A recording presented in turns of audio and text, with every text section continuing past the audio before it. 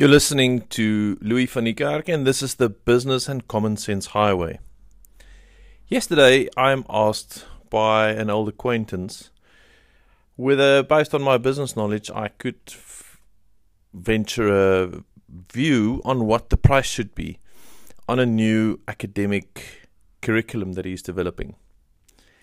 And immediately, I went into a rational mode, which I normally do when I assist people who are grappling with these questions. And so I thought today to take a bit of time and simply reiterate some of the answers I gave him yesterday.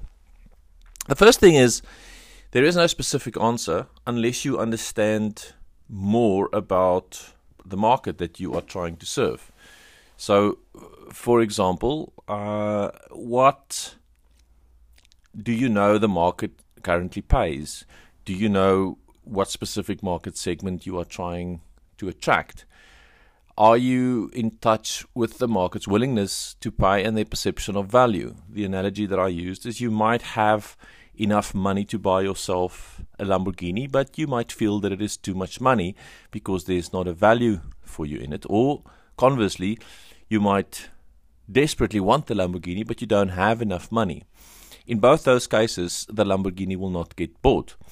So, in pricing yourself with respect to the academic curriculum, are you in touch with the value proposition that people are seeking and at what specific price?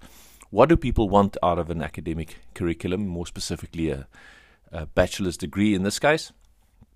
And if you are in touch, at what value do they acquire that? Would they rather wait a little longer and go for a better brand, or are they happy to venture quite an important life decision on a lesser known brand because it is less expensive?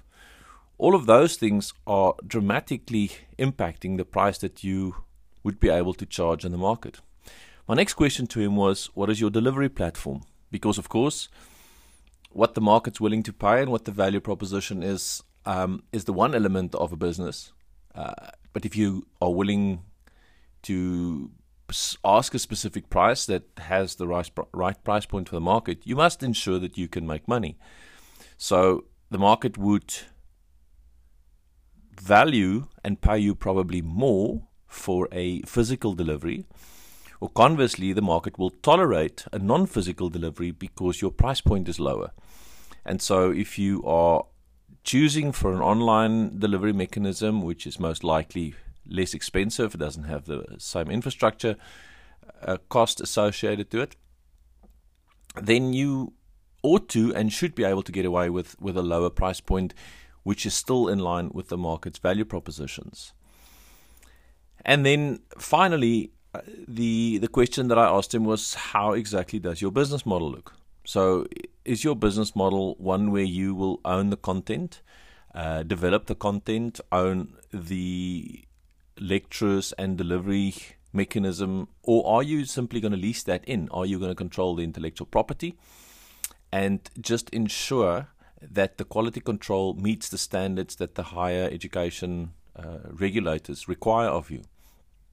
Again, those are impactful not so much on the price that you'll ask in the market, but your ability to be profitable and sustainable. So it made me realize that putting together a business is a delicate balance of a number of factors, and there is no one specific recipe. There is no one specific way in which you can simply write down these are the steps to follow. There is an enormous amount of business sense and common sense that you have to apply. You have to ask yourself some tough questions. You have to get the answers, and sometimes the answer is a simple guess, as long as you're honest with yourself and admit that that is an assumption. If you see that your business model is rather sensitive to that assumption, you have to dig deeper. You have to do more research and allow yourself to hear the answers that you don't want to hear. Because nobody who has a business idea wants to hear that there is no business.